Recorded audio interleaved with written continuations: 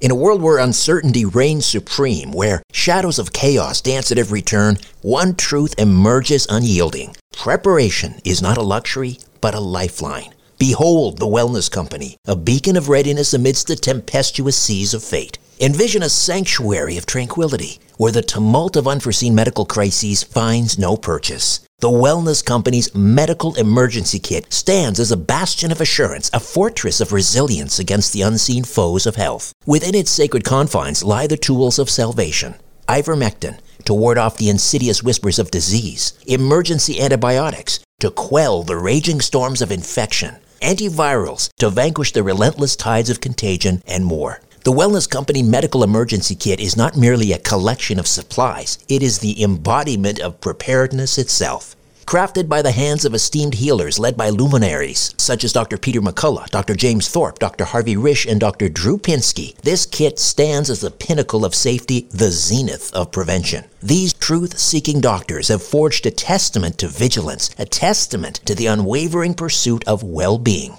Embrace the certainty that comes from being armed against adversity. Embrace the Wellness Company, for in its embrace lies the promise of resilience, the promise of a brighter tomorrow amidst the chaos of today. Don't wait for the next crisis to strike. Visit twc.health/Strange Planet and use promo code Strange Planet for an exclusive 10% discount. Prepare today and rest easy tomorrow. Conspiracy Unlimited with Richard Syrett. Welcome to another Conspiracy Unlimited Plus episode for premium subscribers, and thanks as always for your interest in this podcast and your support. On this episode, the world's leading expert on near-death experiences reveals his journey toward rethinking the nature of death, life, and the continuity of consciousness. Dr. Bruce Greyson is a professor emeritus of psychiatry and neurobehavioral sciences at the University of Virginia School of Medicine. He served on the medical school faculty at the Universities of Michigan, Connecticut, and Virginia. He was co-founder and president of the International Association for Near-Death Studies and editor of the Journal of Near-Death Studies. A distinguished life fellow of the American Psychiatric Association, he's received national awards for his medical research. His brand new book is After. A doctor explores what near-death experiences reveal about life and beyond. Dr. Greyson, welcome. How are you? I'm doing fine, and thank you for having me on your show, Richard. My pleasure. I find the most powerful stories with regards to near-death experiences come from former skeptics, hardened skeptics. Take me back 50 years ago, before that fateful plate of spaghetti, when you were a hardened skeptic. What were you like back then with regards to near-death experiences? Well, I was raised in a scientific household where there was never any talk about anything non-material. We just assumed the material world was all there was. It's not that we were opposed to spirituality or religion, it just never came up in our family. So I went through college and medical school assuming that, the physical world is all there is, and when you die, that's the end. And I wasn't opposed to anything like near-death experiences. I just never heard of them. And back in those days, in the 1960s and early 70s, no one else had either. But when I finished my medical school program, I started training to be a psychiatrist. And just a few months into that, I was confronted by a patient in the emergency room who I had come to see because she had overdosed and she was totally unconscious. So I talked to her roommate to get information about what was going on in her life, and then arranged to see the patient when she eventually woke up the next morning. When I went to the intensive care unit the next morning to see her, I introduced myself, and she said, "I recognize you from last night." And that kind of stunned me because I thought she was unconscious. So I said to her, "I thought you were asleep and couldn't see me last night." And she said to me, "Not in my room. I saw you talking to my roommate." Well, that just blew me away. I couldn't imagine how that could be. The only way she could have done that is if she had left her body and come down to the other room where I was. And that made no sense to me. As far as I could tell, I was my body. So the idea of leaving your body just didn't compute at all. I was there, though, to do a job to help her with her confusion, so I didn't have time to deal with mine. So I just kind of pushed out of the way for a while and tried to help her with her suicidal thinking. But in the subsequent days after this happened, I just could not believe that this was real. I thought maybe, did I misinterpret things? Did I mishear things? Did someone play a trick on me? It just didn't make sense to me. So where did that lead you in your journey of discovery? What was the next step for you? Well, this made me very uncomfortable. I couldn't explain it all. And since it was just one isolated incident, I assumed something's wrong here. I didn't hear it right, or I misinterpreted it, or that someone's playing a trick on me. So I kind of pushed it out of my mind, or tried to, not very successfully, for a number of years. And then in 1975, I met Raymond Moody, who wrote a book called Life After Life, in which he gave us the name near-death experience and told us what they were supposed to be like. And when I met him and read his book, I realized this thing that my patient had talked to me about was not just one isolated event. It was part of a much larger syndrome. And I still couldn't understand it. But since it obviously happened, it didn't seem scientific to me to just ignore it and pretend it didn't happen. So I proceeded to start to study them, try to collect as many cases as I could, and trying to find out what this is all about. And now, 50 years later, I'm still trying to figure it out. Can you tell me about Henry? Yes, actually, not too long after that first incident, I was working with another patient who had been brought into the hospital after he shot himself in the head. He had been suicidal and lay down on his mother's grave and put a shotgun, or rather his hunting rifle, up to his chin and pulled the trigger and blew half of his face off. And I saw him when he had finished his plastic surgery reconstruction of part of his face, and he was transferred to the psychiatric unit where he was my patient. And I was surprised that he was not in the least suicidal. I tried to get from him what had happened, and he told me a story about after he shot himself, he found himself in a totally different realm. Beautiful pastoral scene, and there was his mother and father who had died a long time ago. And they came walking over to him, and they were happy to see him. And then his mother looked at him and said, "Oh, Henry, now look what you've done." And then he woke up. And what he said to me was, "Now that I know where she is, I'm happy, and I don't need to worry about her anymore." And in fact, he was no longer sad or suicidal, and started talking to other patients about how meaningful life could be. Remarkable, remarkable. Your father was a chemist, correct? Yes. And his experiments with Teflon, what did that have to do with all of this? Well, it was just an example for me of how he would go towards the unknown things, and he would try all sorts of experiments, trying to use Teflon in different ways that no one had thought of before. And that was kind of a model for me for going after the unknown. In science, if you study things that we already know a lot about, you make incremental advances in what we know. But if you look at things that we can't understand at all, then that's where the major breakthroughs are. So he endowed me not only with a love for science and the scientific method, but also for curiosity, and furthermore, a skepticism about what we think we know. Now, skeptics are often, or what we call skeptics here, are often people who are just debunkers, who try to disprove things. But that's not what a skeptic is. A skeptic is someone who reserves judgment until he knows all the facts. And in fact, a skeptic's job when confronted with near-death experiences is not to try to disprove them, but to try to understand them, to pursue what we don't understand. Is the scientific method at all helpful with something like this? One might say, is a spiritual or supernatural event. Can you apply the scientific method to the study of near-death experiences? I think you can. I think the scientific method is one of the best ways we've discovered to try to understand the world around us. And of course, it's best used for physical things because we can measure them and quantify them. But we also use the scientific method to study things that can't be put in a test tube. For example, emotions, love, anger, sadness. Those aren't physical things that you can measure and quantify, but studying how people react to these things, studying the effects of these emotions on people's lives, what they say, and how their body reacts, and how they respond to people, we can learn about the emotion. And this doesn't apply just to non-physical things. It applies to physical things that we can't see or hear. For example, subatomic particles that are too tiny to perceive and don't live long enough to perceive.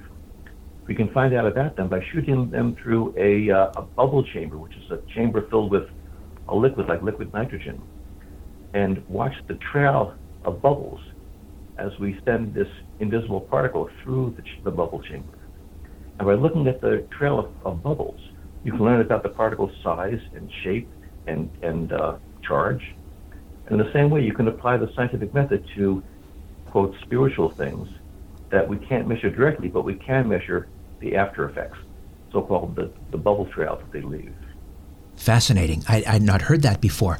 One of the commonalities that you've discovered as you started to gather these accounts to your collection was, we often think of the brain at death or nearing death being deprived of oxygen. And yet one of the things that you kept hearing that you found most puzzling was that people were reporting extreme clarity of thought and speed of thought. Tell me a little bit more about that. Right. That's almost universal among near-death experiences, that they report that during this NDE, near-death experience, their thinking was clearer and faster than ever before. And not only that, but their perceptions, their sight and their vision were much more vivid than ever before. And it's hard to understand how that can be if the brain is what is causing our thoughts and mediating our perceptions.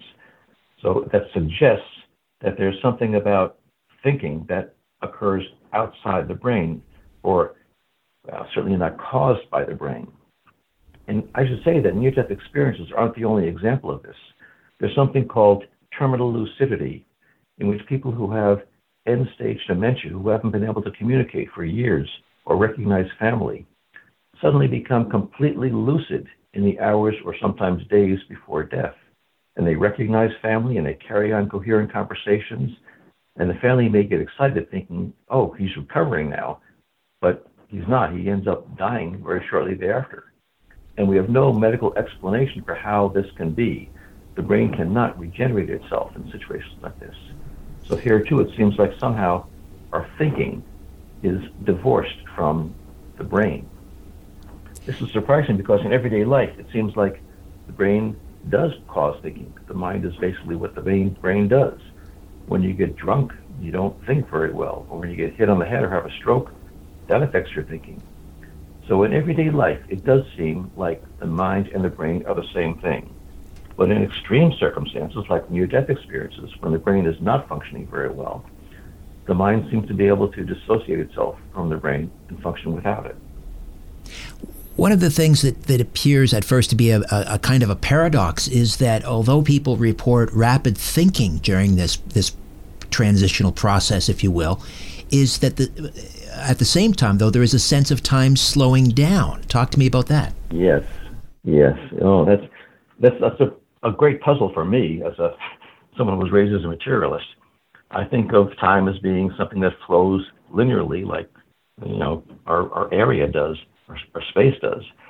But near-death experiences almost always say that time was different in the near-death experience, that it seemed not to exist, or everything happened at the same time, or everything was done in eternity.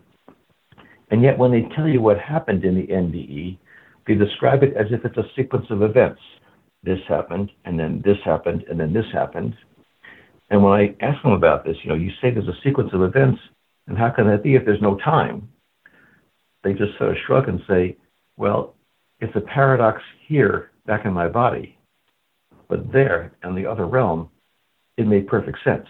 And I can't explain that. It's different. The world is different over there. You make an interesting point in the book after about how this sense of time slowing down, and you give the example of Albert Heim who fell off a mountain, and how this may have actually played a role in Einstein's theory of relativity. I'd love to hear more about that. Yeah. Heim was a geology professor at the Zurich Polytechnical Institute, And decades before that, as a young mountain climber, he had fallen in the Alps and fell about 60 feet, repeatedly crashing against the rocky crag and getting bloodier and bloodier. And he wrote in his autobiography that he had previously watched people fall, and it was terrifying to watch people fall. But when he himself was falling, it was blissful. And he could stand back sort of from his body and watch his body repeatedly hitting the rocks. And yet he wasn't feeling pain, he was feeling bliss. And he said that time seemed to slow way down for him, so that in the few seconds it takes to fall that distance, he had time to think about how he needed to switch his body around so he would land in the snow rather than on the rocks. He had time to think about whether he should take his glasses off so they wouldn't break.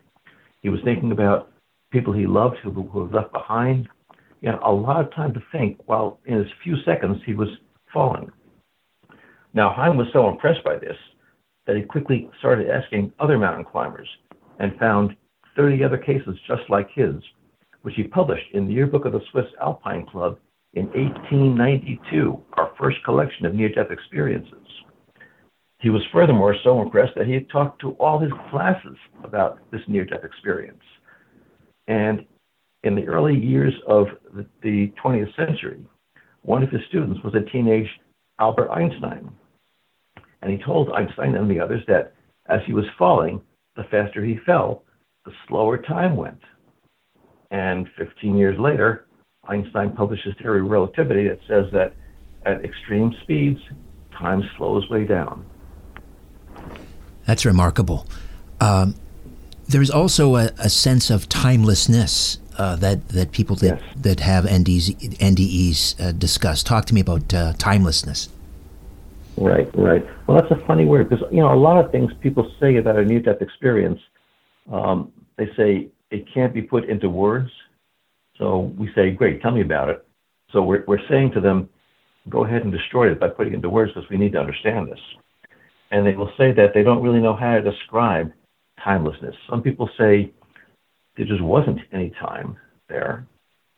Or some people say there was some type of time, but it wasn't anything like the time we have here. Or some people say, I was still aware that there was time back on Earth, but I wasn't part of it. And these are all, of course, metaphors because they can't really put what happened into words. Our language just doesn't allow for this. It's interesting you point out, or one of the things that you discovered is the sense of time slowing down, and yet a clarity of thought and quick thinking. Yes. That seems to occur in people who are having their near-death experiences are unexpected, like a car crash, as opposed to someone who is maybe on their deathbed. They have a fatal disease. They are anticipating death. Why do you think that is? Right. Well, I can make a guess just based on the functions that slowing down time serves. When you're in an accident and you're about to be killed, it helps you to be able to slow down your time and speed up your thinking so you can figure out how to escape dying, how to rearrange things so that you won't be crushed or whatever's going to happen to you. Whereas if you are expecting to die over a long period of time, you don't have that sense of crisis. I need to do something right now. So these are just my speculations. We have no way of really proving any of these things.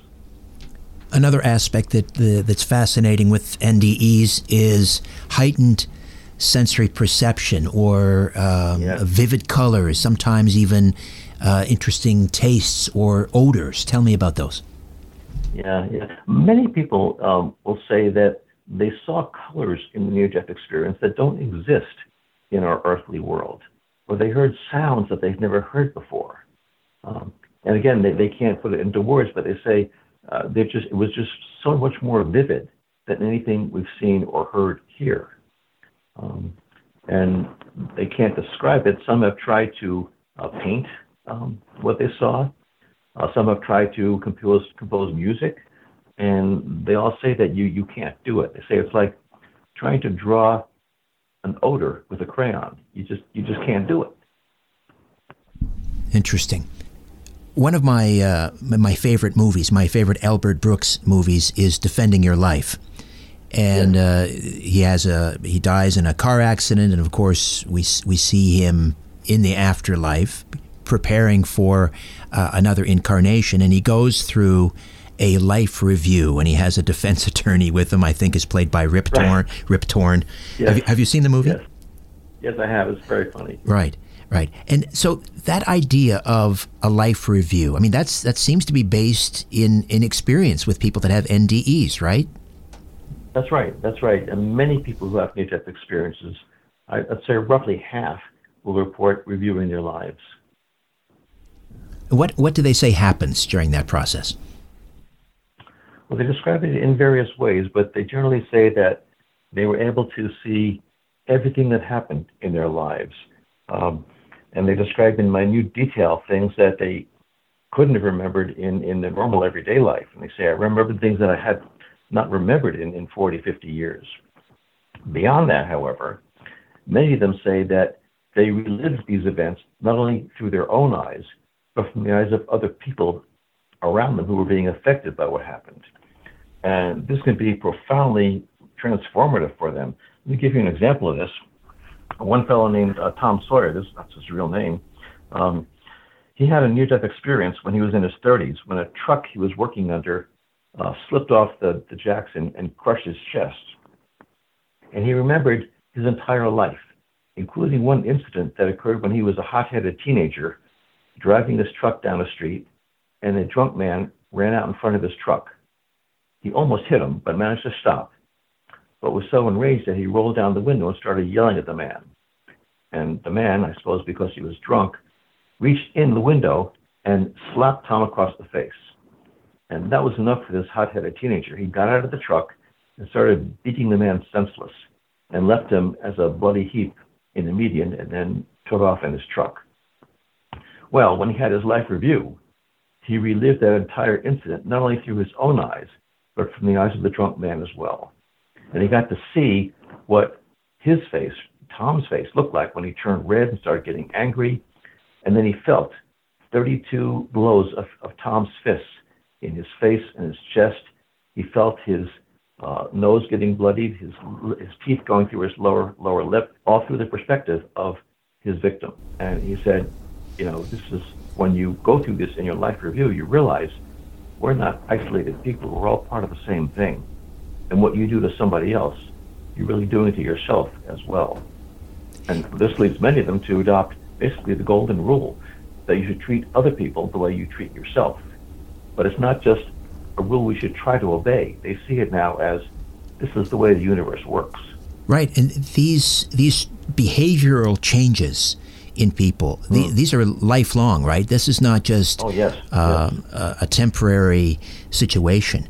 Right. But often people who have NDEs and undergo this kind of transformation, personal transformation, it can cause difficulty in their relationships, right? Because they're not the same person. Well, in many ways they are the same person, but their attitudes and their values may be changed. And if you led a spiritual life beforehand, it may not make much of a difference. But if you've led a life that's based on competition or, getting ahead at other people's expense, those concepts just don't make sense anymore.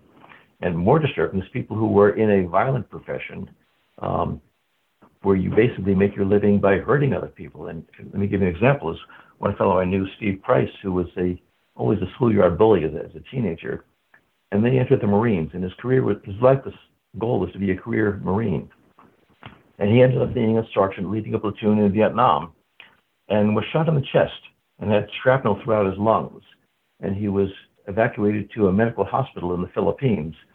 And during the operation to clean out his chest, he had a near-death experience, a very elaborate, beautiful one.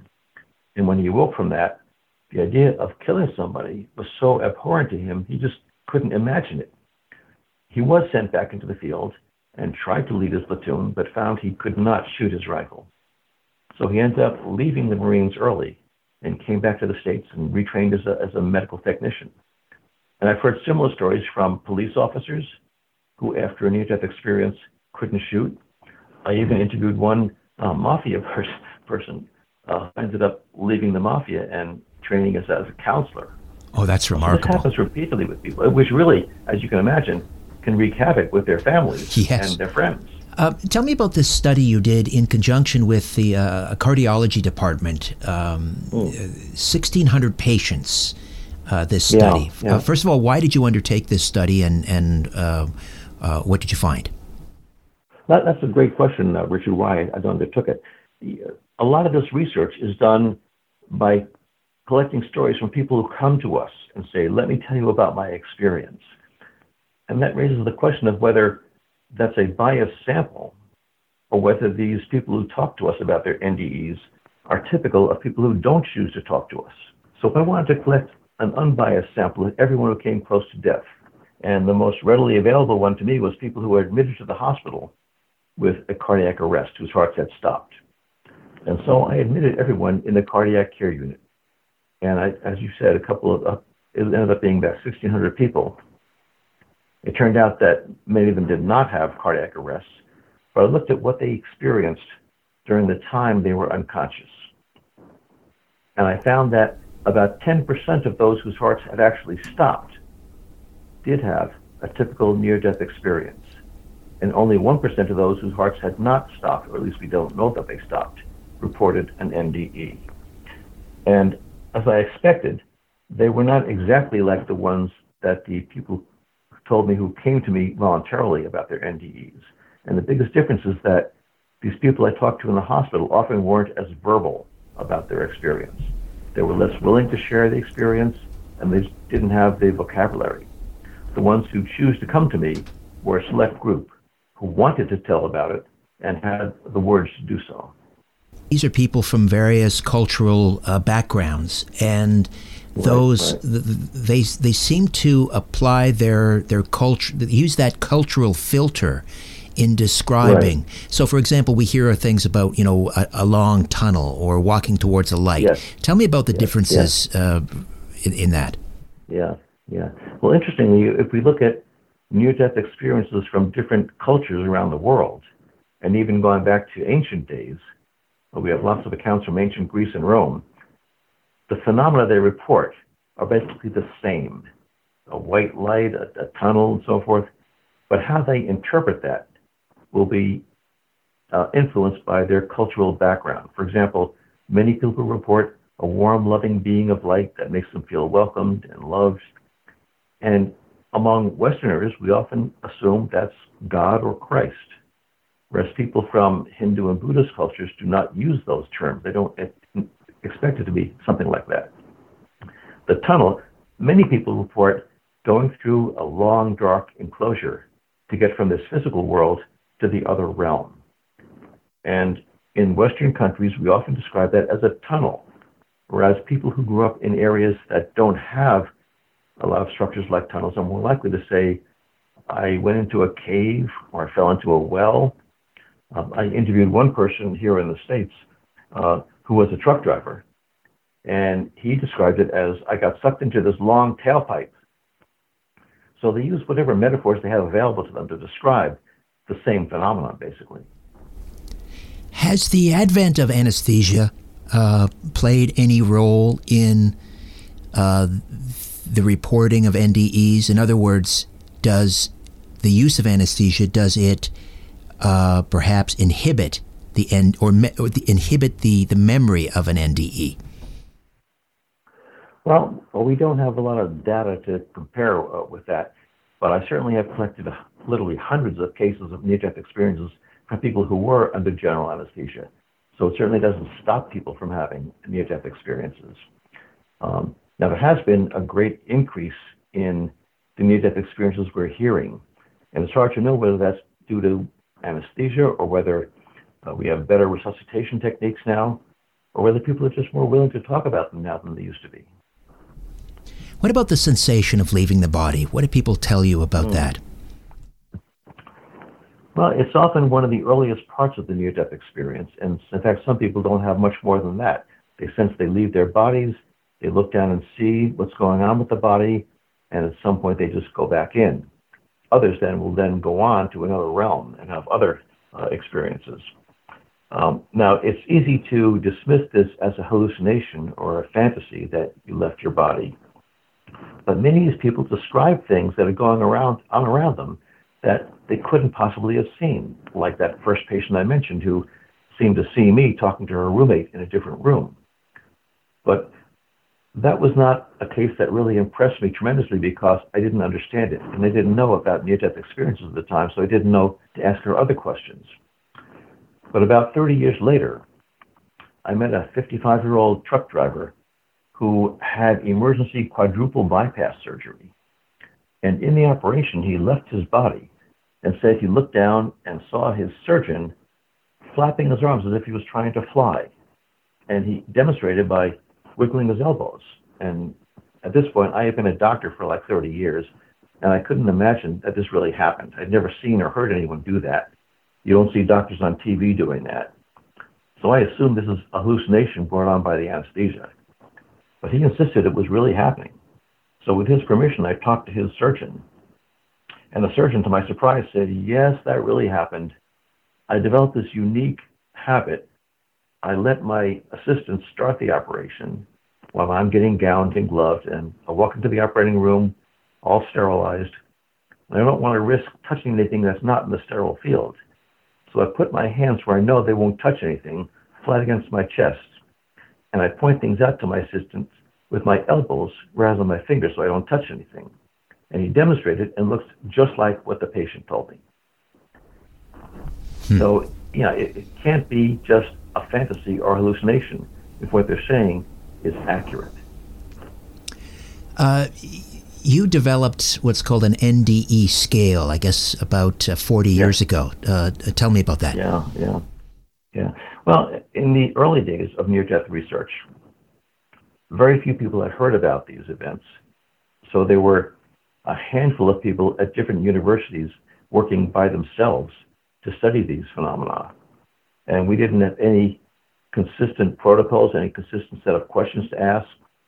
So some people who were interested in thought process would ask about time speeding up, time slowing down and thought speeding up. And other people who were interested in religious aspects would talk about God and about heaven and hell. And others would focus on how it affected them. So I figured we don't know that we're all talking about the same experience. So we need to find a consistent set of questions that we would all ask the same questions to patients.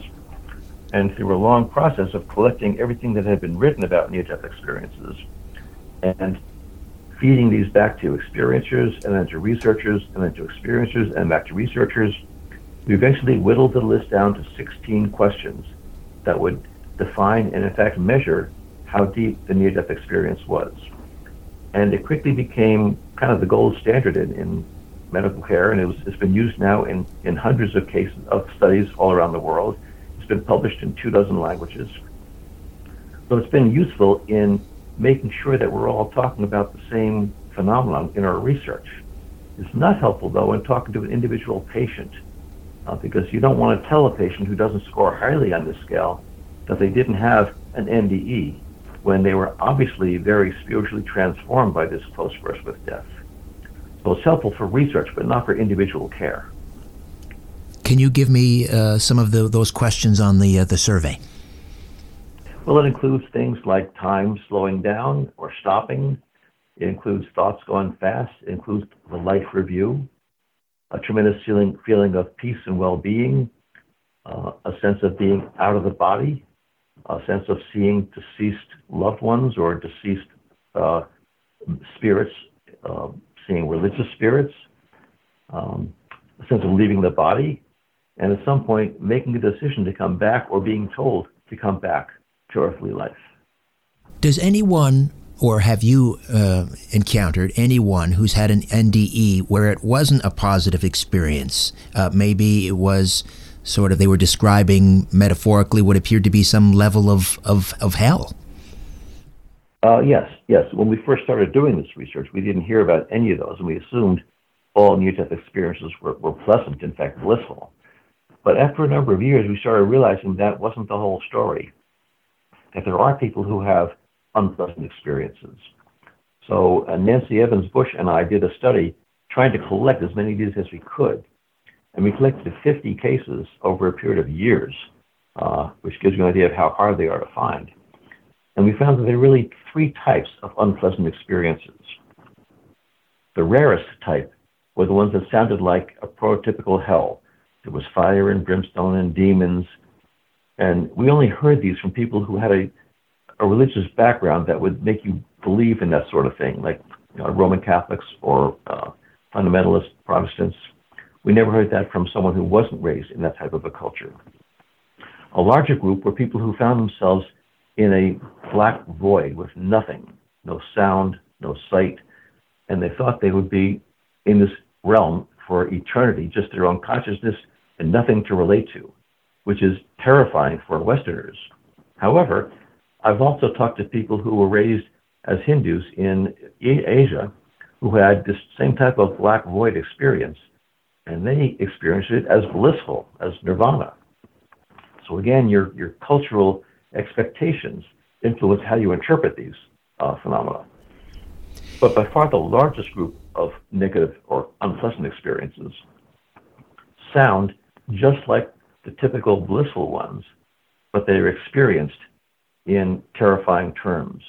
People may say that they found themselves being thrust down a tunnel at breakneck speed and seeing this blinding light, and they're desperately trying to fight it.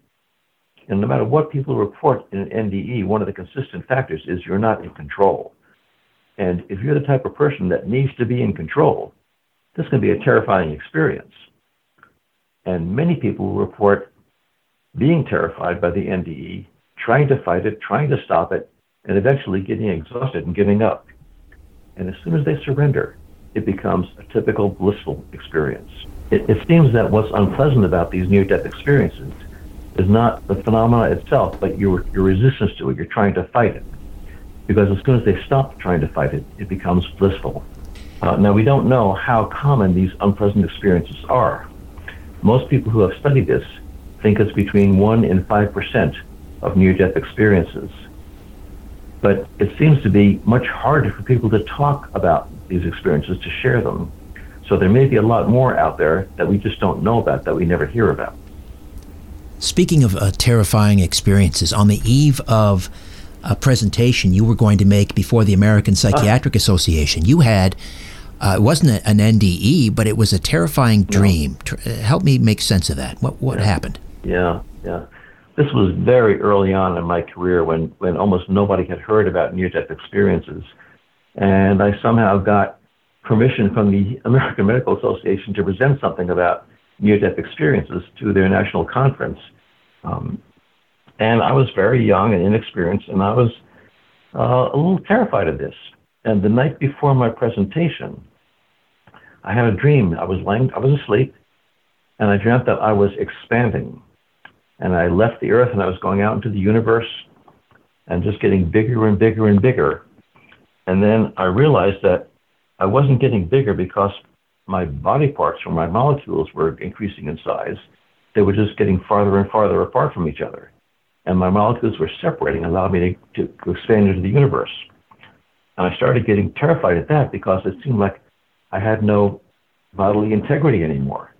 And I was desperately trying to get back to some coherent space again. And I woke up then sweating and terrified. I knew it was only a dream, but it was still a terrifying experience. And the way I interpreted that to myself as a young psychiatrist is I'm terrified of going too far out on a limb with this near-death stuff and losing my integrity before this solemn group of academicians and scientists. So I kind of toned down my presentation the next day. And the reason this is important to me is that decades later, I had a similar experience in another context. I was just relaxing one afternoon, and I was lying down, and I had the experience of expanding into the universe. And again, I was just my molecules were getting farther and farther apart. And I recognized it at the time as the same dream I had had decades earlier. But this time, it wasn't annoying, it wasn't frightening. It was blissful being out in the universe, exploring what's going on out there.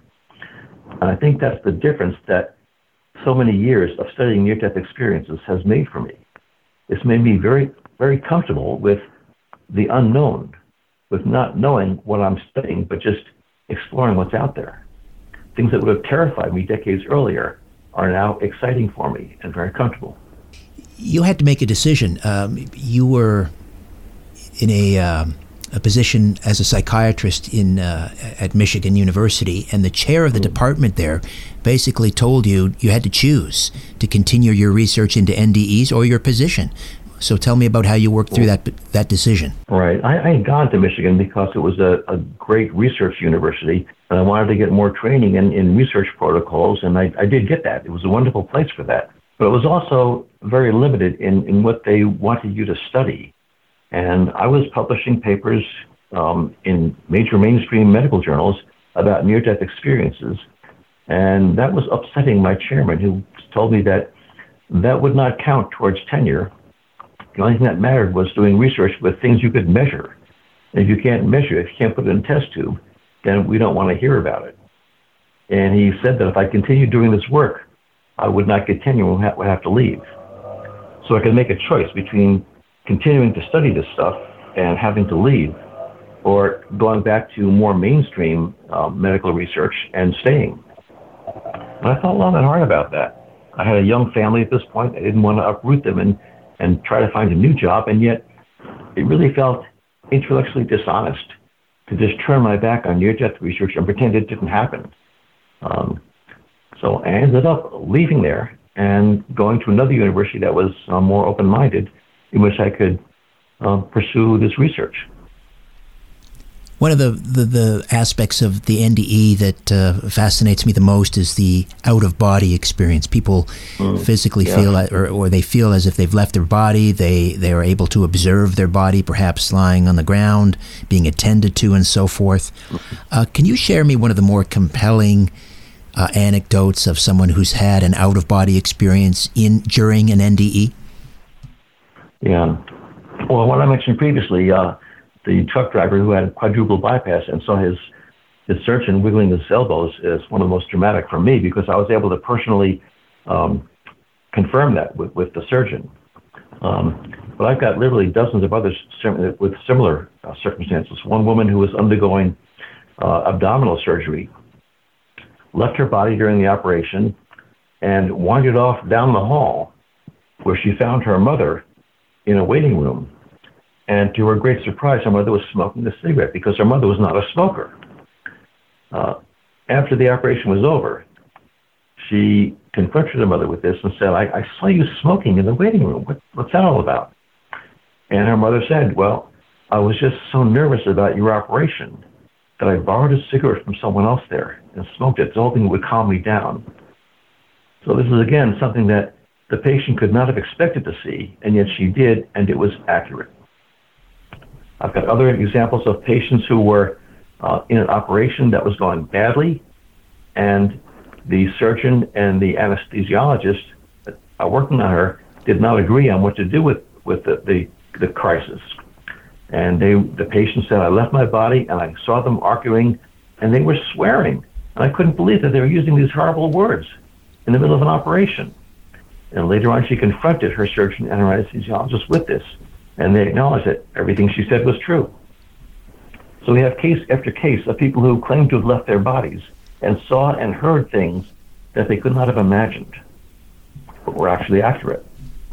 Actually, one person, Dr. Jan Holden at the University of North Texas, studied about 100 of these cases, and she found that in 92% of them, they were completely accurate. Remarkable. The late brilliant neurosurgeon, Dr. Wilder Penfield, from McGill University, was said to have been able to, stimulate an out-of-body experience with mild electrical currents in different lobes of the temporal lobe and so forth. How do you feel about that? Because the idea that you can, artificially create an OBE, how does that affect your thinking on this arena? Well, I get excited about ideas like this because I do want to try to understand them. And whether or not electrical activity in the temporal lobe is associated with a near-death experience doesn't necessarily mean it causes it. It may mean that activity in that part of the brain allows this to happen, it allows you to leave your body and so forth. But the fact is that Penfield, in his research, studied about 2,000 of these patients in whom he stimulated the temporal lobe. It's mostly the right temporal lobe where people report this. And of those 2,000 patients, only two, reported something even remotely like a near-death experience. And one said simply, I feel like I'm leaving, I'm half in and half out. And the other one said something like, it feels almost as if I'm about to leave my body. And those were seized upon by later neurologists and neurosurgeons to mean you can reproduce the near-death experience, or at least the out-of-body experience, by stimulating the temporal lobe. And many people have tried to do that and reported this happening. But if you actually look at what they report happens, it's nothing like an out-of-body experience. People report all sorts of bodily illusions, their legs getting shorter or longer, falling off the table when they're really not. And they may report seeing their body outside the body. They're still in their body looking at an image, a mirror image of themselves somewhere else. Now, contrast that with a real out-of-body experience where people don't feel they're in their bodies looking out, but they're in that other body outside looking in at their physical body. And unlike these stimulated experiences, they can move around the area, they can see things accurately, and these illusions brought about by stimulating the temporal lobe never include accurate perceptions of what's going on. What about chemical changes in the brain? Have you been able to measure anything there? For example, the release of DMT. Yeah, no, we have not. We have not been able to do that. There's a lot of speculation about this type of thing because a lot of psychedelic drug trips have some similarities to NDEs.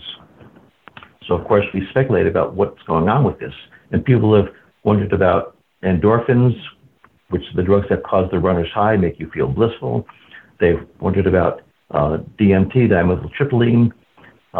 They've wondered about the serotonin system, which is where things like psilocybin work.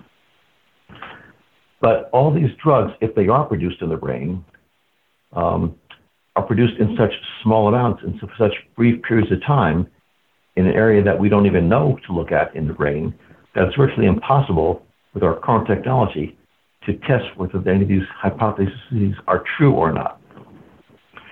Now, when you look at the way people describe near-death experiences and the way they describe psychedelic drug trips, they use a lot of the same words. So it sounds as if you're reproducing the near-death experience with these psychedelic drugs. But if you talk to people who've had both psychedelic drug trips and near-death experiences, they say it is not the same thing. They say we just have so many words to describe what happened, so we use the same words. And they said, as an example, if you ask someone who's been in combat to describe what they saw and heard and felt in the middle of a battle, and then ask someone who was watching a war movie what he saw and heard and felt watching the movie, they'll use a lot of the same words. But nobody would confuse the two experiences. One is a real experience, and one is a simulation of it. And they don't produce the same effects. And they say the psychedelic drug trips are the same way. They sort of mimic some parts of the near-death experience, but nobody would think it's the same experience. So you write in the book that the near-death experience raises a lot of difficult questions about our understanding of the mind and the brain and I suppose consciousness and what that all means and how they all interact. Right. Have you come up with any satisfactory answers? I have not. But I started off this whole career with a strong materialistic bias, convinced that the mind is what the brain does and all our thoughts come from the brain.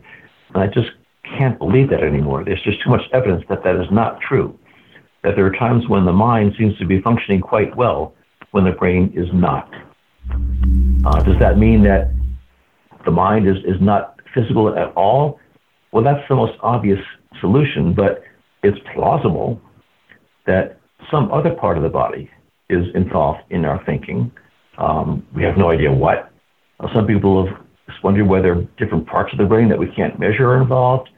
Some people we can speculate that the nerves in the gut are responsible for some of this. But these are pure speculations with actually no evidence to support them.